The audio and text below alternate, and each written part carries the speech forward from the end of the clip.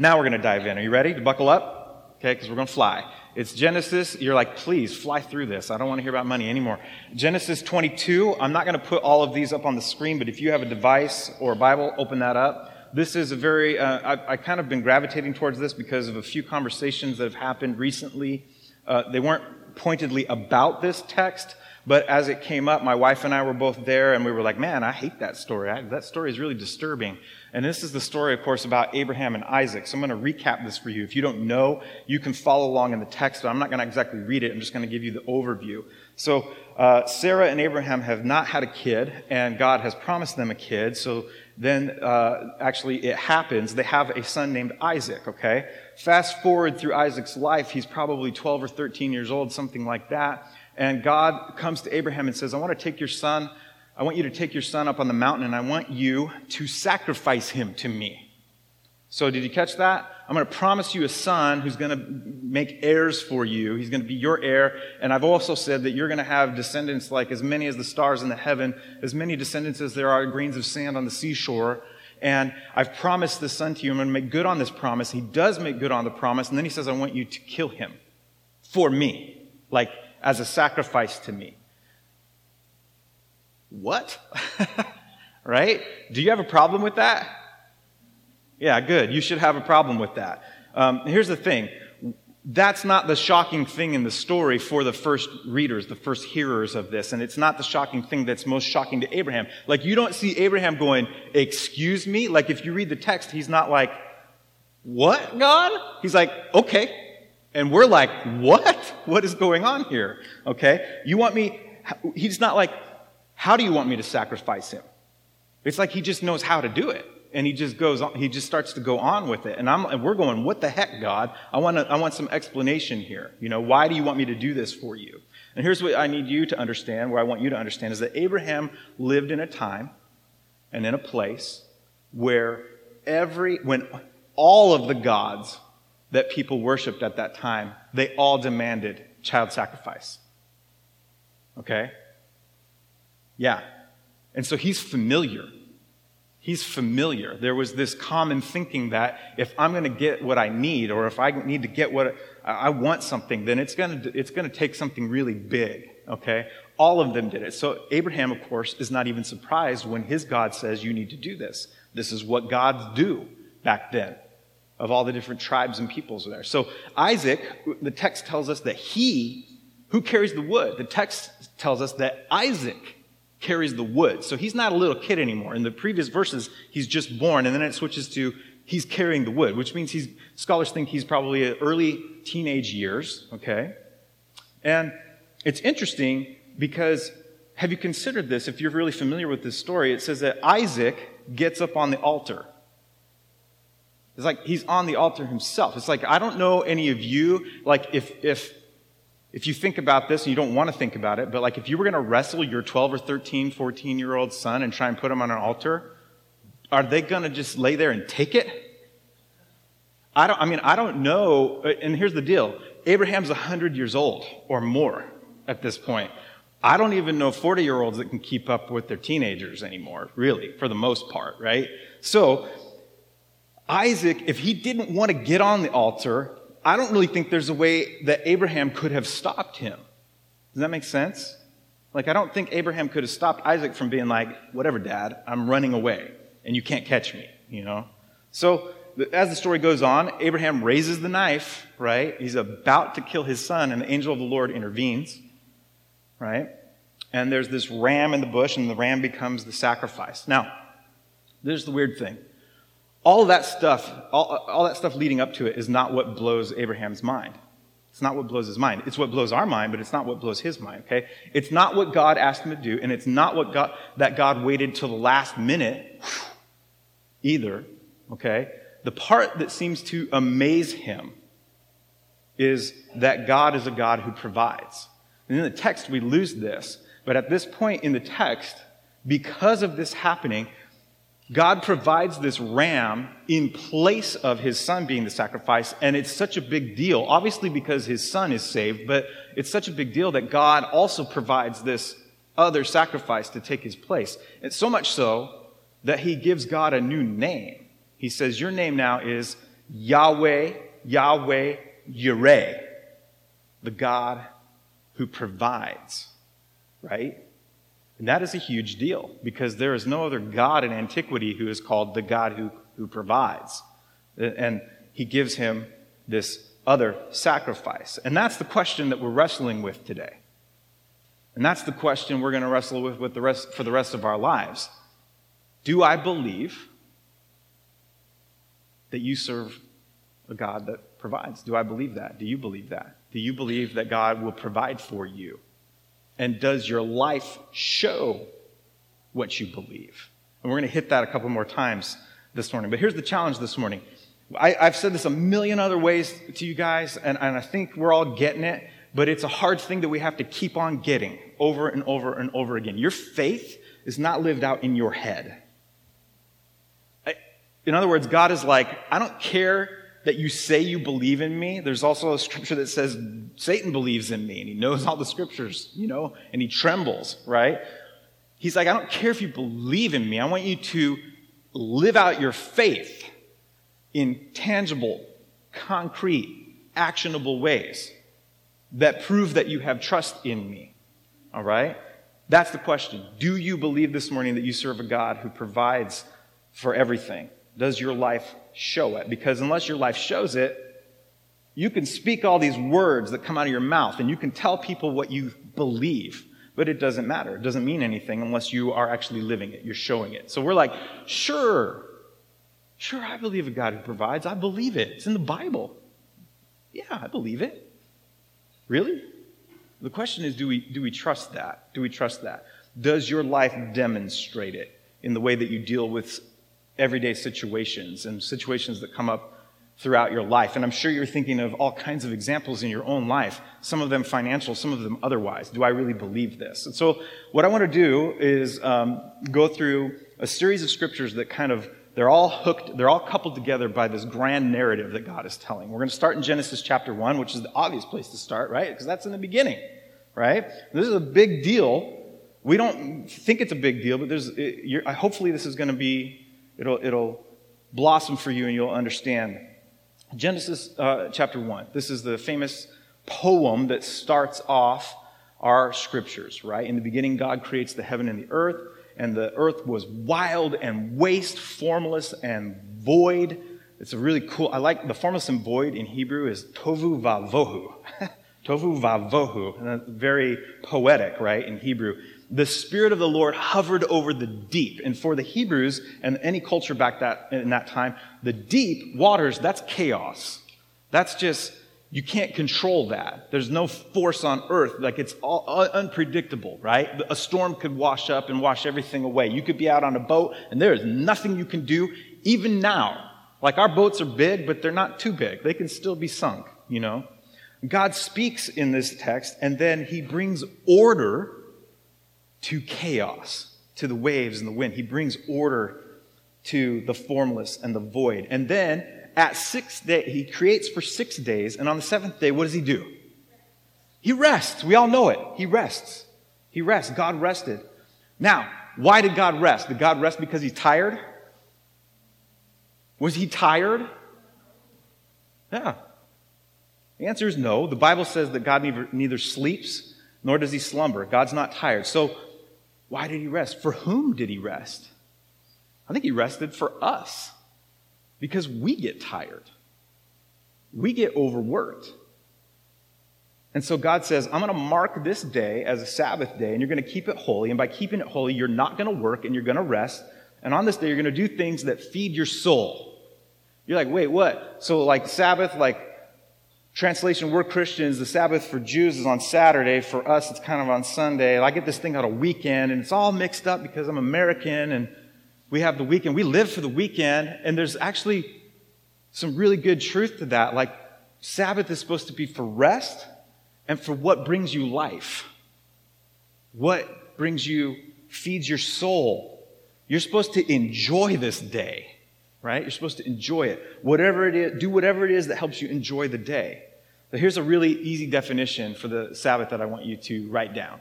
We don't work. We rest. This is for the concept of Sabbath. For all of you who are like freaking out now, go, well, we're New Testament Christians. There's Old Testament things, not for us. Baloney. Jesus, we're following Jesus, who observed a Sabbath. I don't need to say any more, right? Okay, so we don't work, we rest, we play. God loves you. That's the point of the day. God loves you. He's giving you this day of rest, right?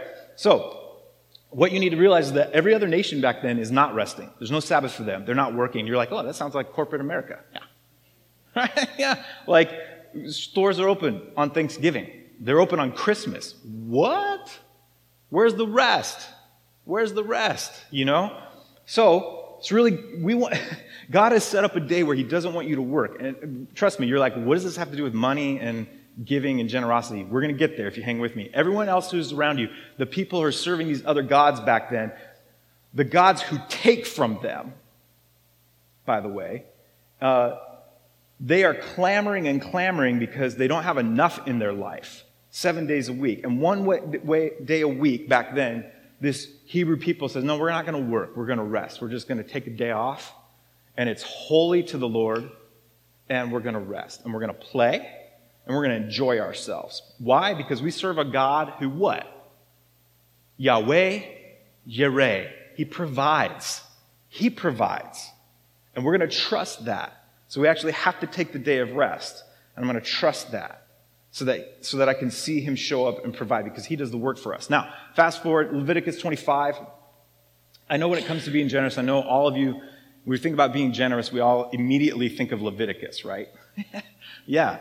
We should. I mean, we've been sitting here for a few weeks in Leviticus, but here's what happens in Leviticus 25. The Lord speaks to Moses on Mount Sinai, and he says all these things about there's the Sabbath day, but then He starts talking about, like, every 6 years on the 7th year, I want you to take a whole year off. You know, it worked for 6 years, but in the 7th year, there's a Sabbath for the land. So you have 7 days a week, and you take 1 day and rest, and then you have years, and then every 7th year you rest. So it's for the land. So this is a farming agricultural society and culture. And it's not like our farming where they have big machines and they're just raking in all this stuff, right? And they're setting aside. They do that, but it's subsistence farming. It's like if I don't put the seed in the ground, if I don't buy the seed and put it in the ground and water it and then let it grow and then harvest it, then I don't eat. And I have nothing to sell. So I can't, to buy the other things that I need besides just grain, because you can't. Jesus was right. You really can't just live on bread alone. Your body's going to start to break down, because you need other stuff. And these are subsistence farmers. So if they don't farm, they don't eat. And God says, every 7 years, don't farm. Which means what? That could mean that I don't eat. Right? Why would God say for them to do this? So if you read on in Leviticus 25, it says, this 7th year will be a year of solemn rest. And this is why we still have, for certain jobs these days, you have people who get sabbaticals. A sabbatical based on Sabbath, right? And it comes from this, right? It comes from these texts. This is what God is saying to Moses. Listen, look, if you have a vineyard and you work it, it's going to do what? It's going to produce fruit, right? But if you don't work the vineyard, is it still going to produce fruit? Yeah, it will. If you leave the vine there, it's still going to produce fruit. Like, I do nothing to the apple tree and the pear tree in my yard, and each year it just keeps producing fruit. Now, if you work it and dress the vine and take care of it, obviously it's going to produce bigger, larger fruit and that kind of thing. But God's saying, like, there's something healthy if you actually let that plant rest and you don't work it, okay?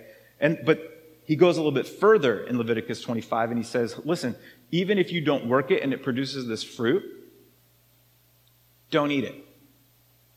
Don't pick it. And they're like, what? In that 7th year, don't eat it and don't pick it, all right? And on the surface, to us, and probably to all those other tribes, the Philistines and all those Eans that are in there, right?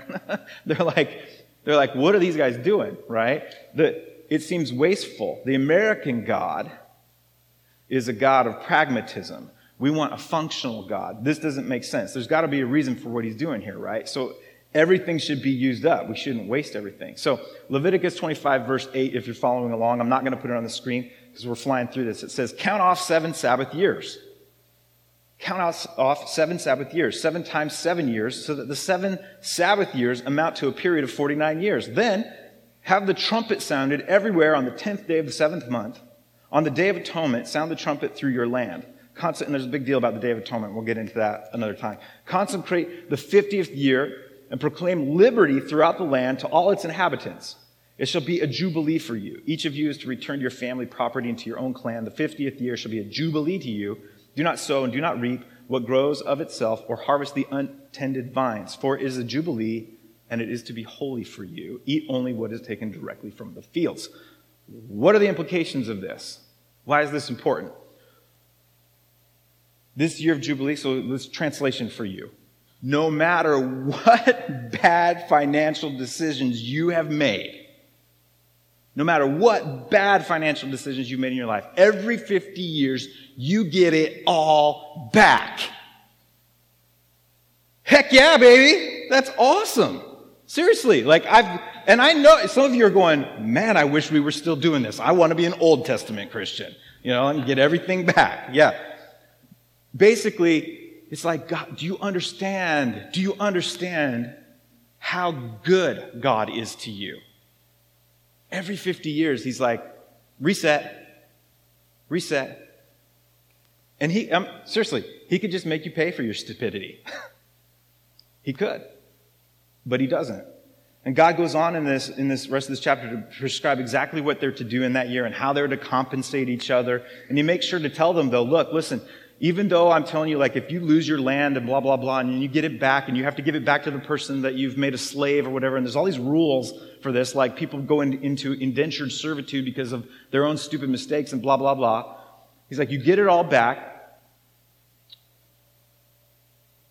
He's basically saying, though, that the land is not yours. It's mine. I gave it to you in the first place. And I want you to honor me by honoring this land that I gave you. And I want you to give it a break in this year of Jubilee and every 7 years. Okay? And he's like, listen, I'm going to take care of you if you trust me. He says, look, if you trust me, here's what I'm going to do. I'm going to give you so much blessing. Just go read Leviticus 25 and all of 26, and you'll see what he says. I'm going to give you so much blessing in the 6th year that in the next 2 years, you're going to be totally flush. You're going to be set. Okay? You're going to have enough to eat on the next year and enough to then start sowing again in the 8th year when you start over again. Why? He's basically like, I triple dog dare you. And I know a bunch of you are going to go watch the Christmas Story next week when Thanksgiving break sets in, and he's going to stick his tongue to the pole.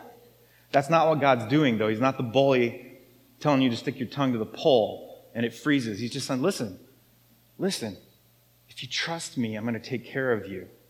Here's what I'm going to do. I'm going to give you more than enough. It's a triple dog dare for you to trust him. But you have to trust him in the 6th year to get the blessing and receive it in the 7th and 8th year. You have to put your faith in him. A concrete, actionable thing that I'm asking you to do. I'm asking you to take a Sabbath, and it has to do with your generosity and the way you live. It brings us back to that question. Do you believe that you serve a God who provides? Does your life show it? Remember, the whole conversation here from a couple weeks back, this is not, you don't give so that you make God happy and that he's proud of you, and if I don't give, he's not going to be happy with me. All right? It's not about making God happy. It's not about appeasing the gods out there, because that would just be a God who takes, right? And this is a God who provides. Okay? So why does God do this whole Sabbath rest day and then every 7th year thing and then every 50 years in the Jubilee? Let's spell it out just real briefly here. If you're going to live this thing where every 7 years you do this, it's the 6th year. Imagine it's the 6th year. It's time to buy your seed from your supplier, okay? Time for you to buy seed. And they're expecting you to come, right? Because you've done this the last 5 years. And you're like, no, I don't need the seed. In fact, you don't show up. And they're like, what? And so Philistine market over here is like, I got the seed for sale. It's on sale. It's a blue light special. Buy it over here. And you don't show up. In fact, your family doesn't show up and a bunch of other families. And they're like, what? So what the heck is going on with the Hebrews? They didn't show up this year. Okay. Do they have a new supplier? Are they getting it from Egypt? Where are they getting it from? Is it a better price? Who's undercutting me? type of thing. They got to be thinking that kind of stuff. So then in the springtime, in the 7th year, all the Philistines are watching like, the Hebrews are going to plant something. We still haven't figured out where they got the seed from, that kind of stuff. It's time to plant. They're not out in the fields. Where the heck are they?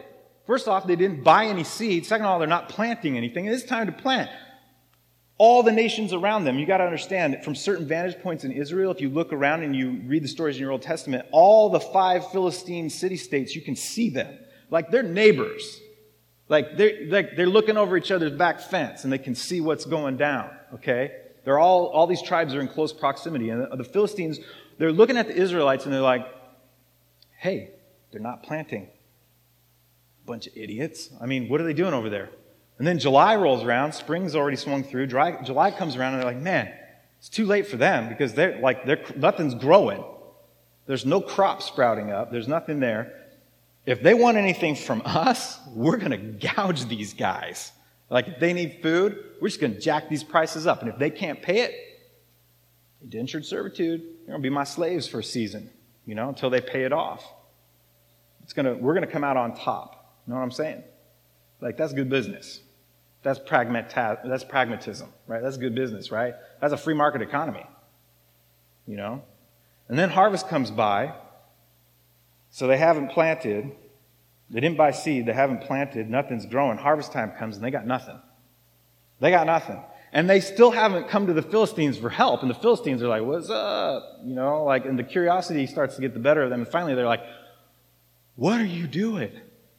Are you guys okay? They're finally they stop thinking about gouging them and they're kind of like, what is going on with you? What's the deal? Are you all on a suicide mission or something? Why aren't they here asking for grain? And the Israelites, they finally ask, and the Israelites, didn't know you cared. You don't come see my storage bin? You take them over to the storage bin, and the Philistines are like, what in the world? How did you get all this stuff? Where did all of this come from? How did you do that? And of course, the good Hebrews are like, we didn't do it. We have Yahweh Jireh. We have a God who provides, and we trust him, right? What we do when we live in a way where we trust the provision of God is we put our God on display to the world, right? Just like they did. Or did they? Do you know your Old Testament? Did they do that? And by the way, I believe, if we live this way, if we live in a way where we trust the provision of God and we put him on display, I believe with all of my heart that if people could see God for who he really is, they would believe in him. They would have faith in him, just like you and me. And the question is really, why wouldn't they? Because he's amazing. He's incredible. He's an incredibly generous God who provides and gives and gives and gives and gives and gives to us all the time. And the question is that the story that you and I are telling? Is that the story? And I'm asking you the question because I know for me and for you and for a lot of the Christians, it's not. It's not the story we're telling. And it's like, come on, let's get the story right. Let's tell the story about this God who gives. It's Christmas season. It's Advent is upon us next week. The God who gives has given us his Son, his one and only Son.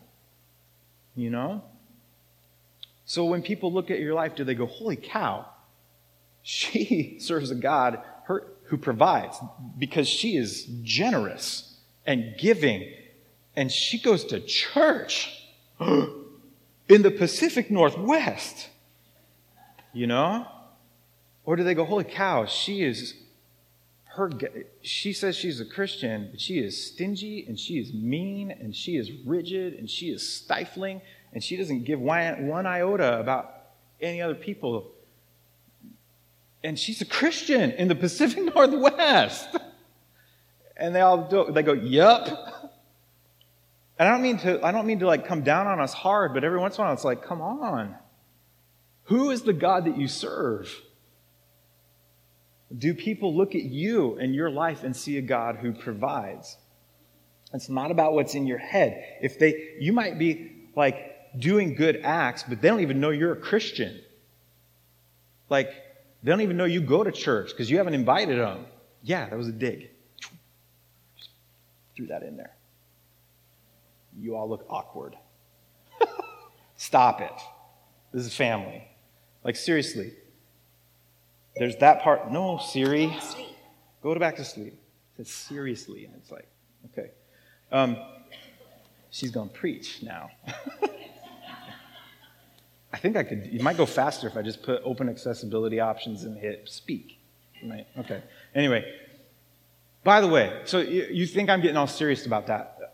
Because God is serious about it. He's super serious about this. If you just read Leviticus 26 and see how serious he is about it. Instead of doing that, though, I want to finish this up quickly today. There's a prophet in the Old Testament called Jeremiah. If you go to Jeremiah 25, I want to tie these verses, these scripture passages that we've read together. Genesis chapter 1, Genesis chapter 22 with Abraham, Leviticus 25 and 26, and I want to jump to Jeremiah 25. Jeremiah 25, the background is that he's a prophet at the time where the Israelites are conquered by the nation of Babylonians, and they are sent away into exile into what is modern-day Iraq. Their temple, everything is destroyed, and they get carted off, and there's a reason for all this. So I just want to read part of this to you from Jeremiah 25, starting in verse 1. The word came to Jeremiah concerning all the people of Judah in the 4th year of Jehoiakim, son of Josiah, king of Judah, which was the 1st year of Nebuchadnezzar, king of Babylon. Got all those names, right? So Jeremiah the prophet said to all the people of Judah and to all those living in Jerusalem, for 23 years, from the 13th year of Josiah, son of Amon, king of Judah, until this very day, the word of the Lord has come to me, and I have spoken to you again and again, but you have not listened. And though the Lord has sent all his servants, the prophets, to you again and again, you have not listened or paid any attention. They said, turn now, each of you, from your evil ways and your evil practices, and you can stay in the land the Lord gave you and your ancestors forever and ever. Do not follow other gods to serve and worship them. Do not arouse my anger with what your hands have made. Then I will not harm you. But you didn't listen to me, declares the Lord, and you have aroused my anger with what your hands have made, and you have brought harm to yourselves. Therefore, the Lord Almighty says this, because you have not listened to my words. I will summon all the peoples of the north and my servant Nebuchadnezzar, king of Babylon, declares the Lord, and I will bring them against this land and its inhabitants and against all the surrounding nations, and I will completely destroy them and make them an object of horror and scorn and an everlasting ruin. I will banish from them the sounds of joy and gladness, the voices of bride and bridegroom, the sound of millstones and the light of the lamp. This whole country will become a desolate wasteland, and these nations will serve the king of Babylon 70 years. 70 years. Where have we heard 70 years before? Yeah. We've heard this 7 times 70 and all that kind of stuff. So God has, in this passage, he's pointing the finger at them. He's leveled an accusation at them. I've warned you over and over again not to chase after these other gods. The question I have when I read this is, what's the evidence that they've chased after these other gods? Does he say exactly what they've done, other than generally saying you've chased after other gods? And he says he has this 70 years at the end there. You're gonna pay for this for 70 years. Why 70 years? You know, if you study the whole exile into Babylon, you study that whole thing, what you realize is that it's 70 years, 1 year for every Jubilee year that they did not honor. So he told them to live this certain way. Abraham, their father of their faith, sets it up like God provides, Yahweh Jireh. He gives them these statutes for this is how you're going to live this out and show the whole earth what kind of God I am in terms of providing for you. I'm a different kind of God. I'm going to provide so much for you that you can be able to rest, not just one day a week, but for every 6 years you get a whole year off. I'm going to provide so much for you if you do what I say. And you fast forward to Jeremiah and some of the other prophets as well. They have this story of, you're off in Babylon now, and you're there, and you're going to have this 70 years of exile. 1 year For every Jubilee year, the nation of Israel had not honored. It's all connected. Well, so when I say he takes it seriously, he's not playing. He's not playing around.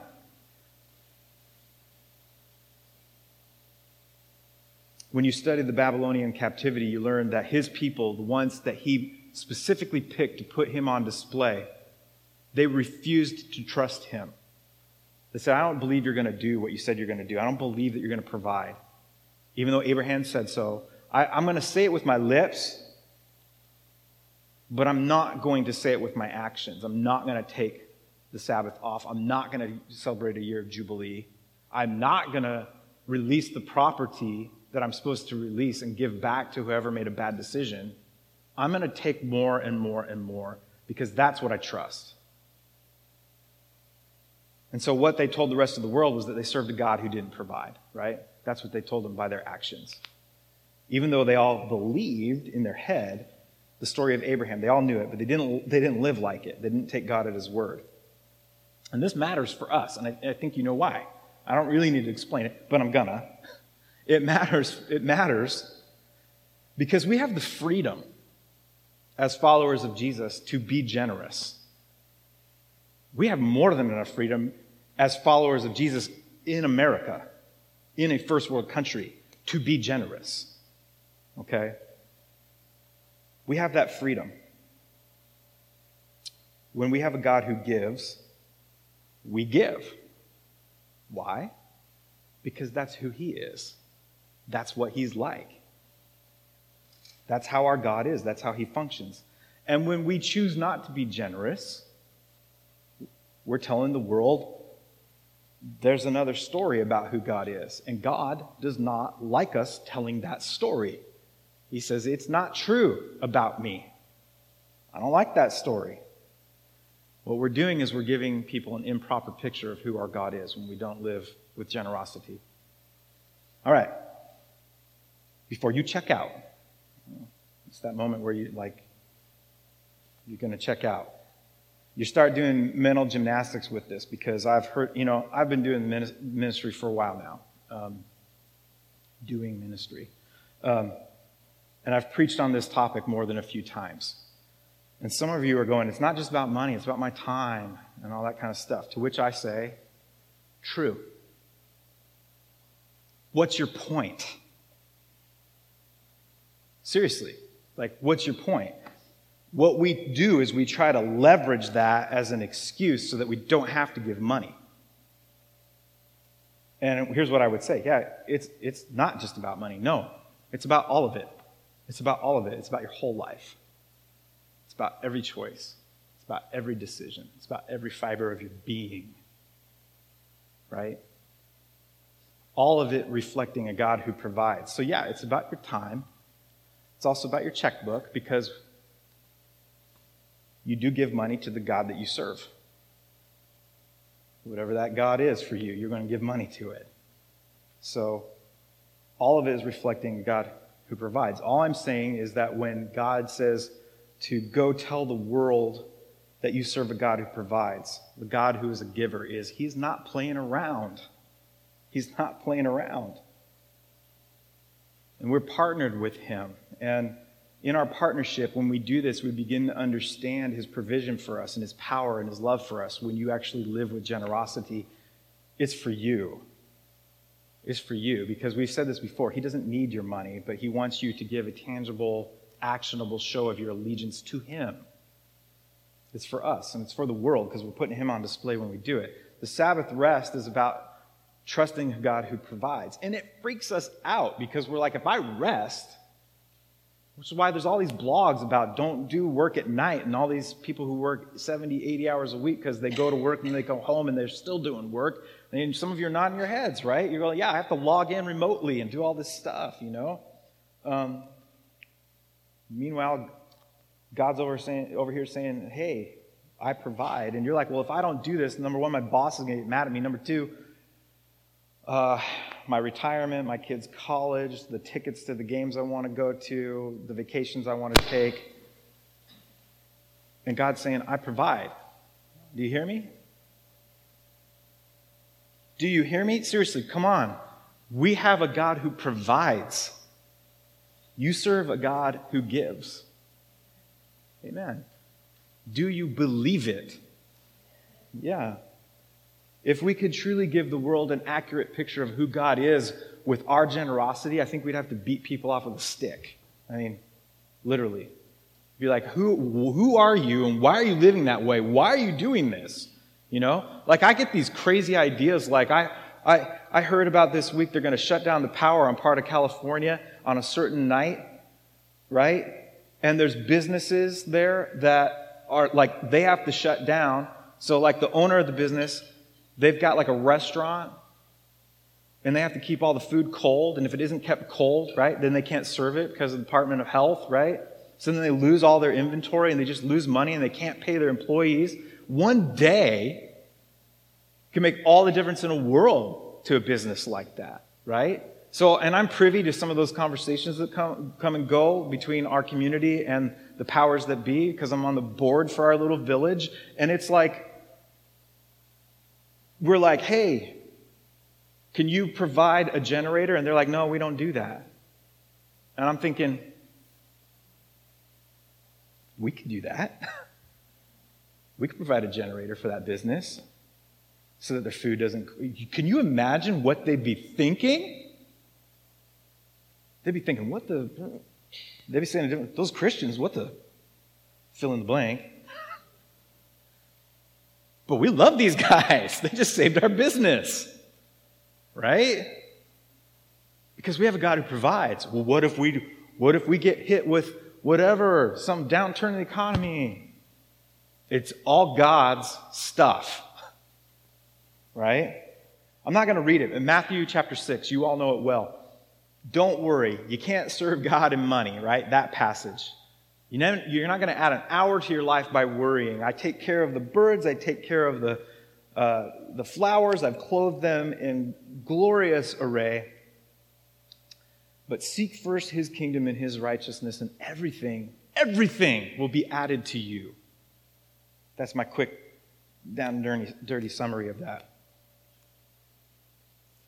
Today, I mean, seriously, here's another way of illustrating it. Today, there's a little game being played. Right now. I'm watching who's got their phone out.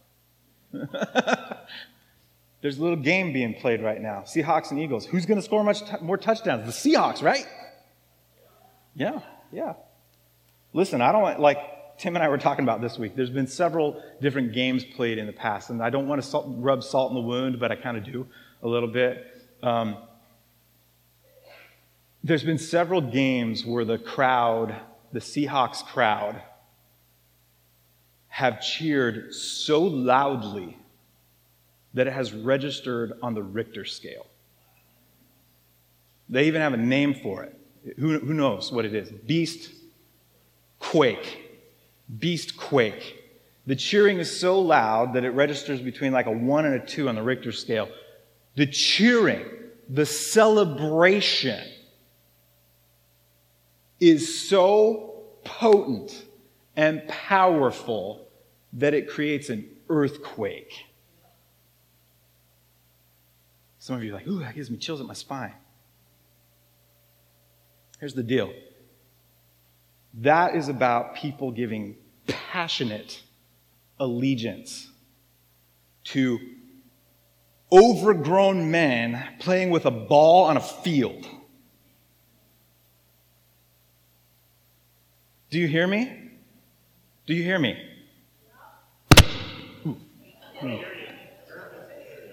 The question is, do you understand what you're celebrating? And how does that match up to the God of the universe? It doesn't. But we create earthquakes with our praise for men who are bigger than me that we don't know, for a team that gives you no allegiance back. In fact, they take all your money and your time, and you spend lunch on the parties, you know. And don't get me wrong, I want you to be good 12th men. Where's the 12th woman stuff, by the way? I mean, okay. I'm just saying, yeah, but they don't, where's the hashtag 12th woman? You know? Jesus had 12 men. They're called disciples. Let's act like them. You know? Do you understand what you're celebrating? Do you and I understand what it is we have to celebrate? This is why we go through these seasons of Advent, so we can understand what we're celebrating, right? We spend our life and our energies and our passions giving our allegiances to all the wrong things and all the wrong places. And we will say, I believe God provides. I believe it. I have faith in Him. Okay, then live like it. Live like it. Does your checkbook show it? Does your whole life show it? Your time, your energy, your focus, what you celebrate, what you don't celebrate, you know? Does it show that you believe that you serve a God that provides? Does it show that? We serve a God who has kicked death in the teeth and put death in its own grave. That's the God we serve. He gives us life, He gives us hope, He gives us an actual future. And all He asks is that we represent Him to the world. For some weird reason, He wants us to do this part by the way we live. And I think, just to wrap this up, I think that we can do that. I think we can celebrate that through generosity a little bit more effectively. Amen? Amen. Let's pray. Father in heaven, may we receive ever more from You, every good thing from You as a gift from You, to be celebrated with thankfulness and shared in generosity. It's in the name of Jesus we pray. Amen.